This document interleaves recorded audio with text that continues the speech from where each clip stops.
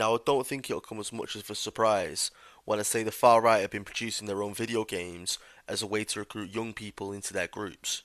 Games tend to be a shooter or violent type of video game, and typically the player will target Muslim people, black people, Jewish people, politically left wing supporters, far left supporters, or any combination of the above together.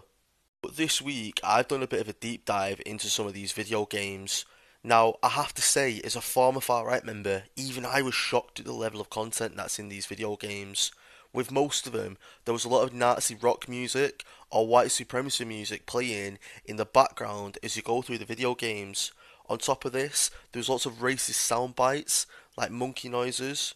There was also an extreme level of violence in the video games, and as well as that, there was a lot of what are called Easter eggs in the gaming world, meaning that there's a lot of like far right posters and slogans, and just little far right little far right snippets dotted around the video games.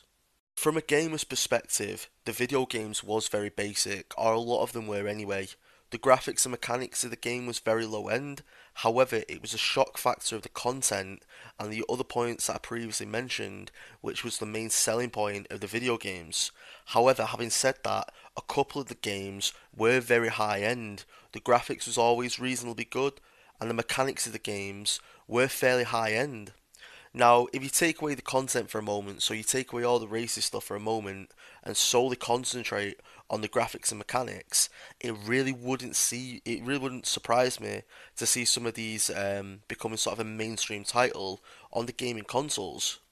I think at times these video games are targeted at kids as young as 8 years old is really concerning to me.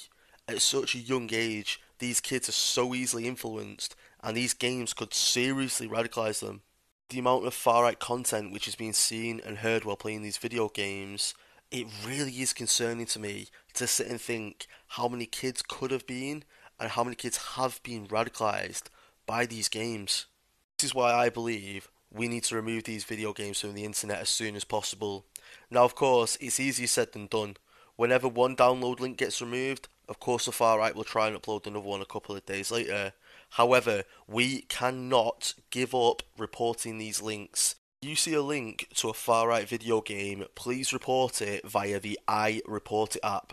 The iReport It app allows you to anonymously report extremist content online, and it only takes around about 30 seconds to fill out a report.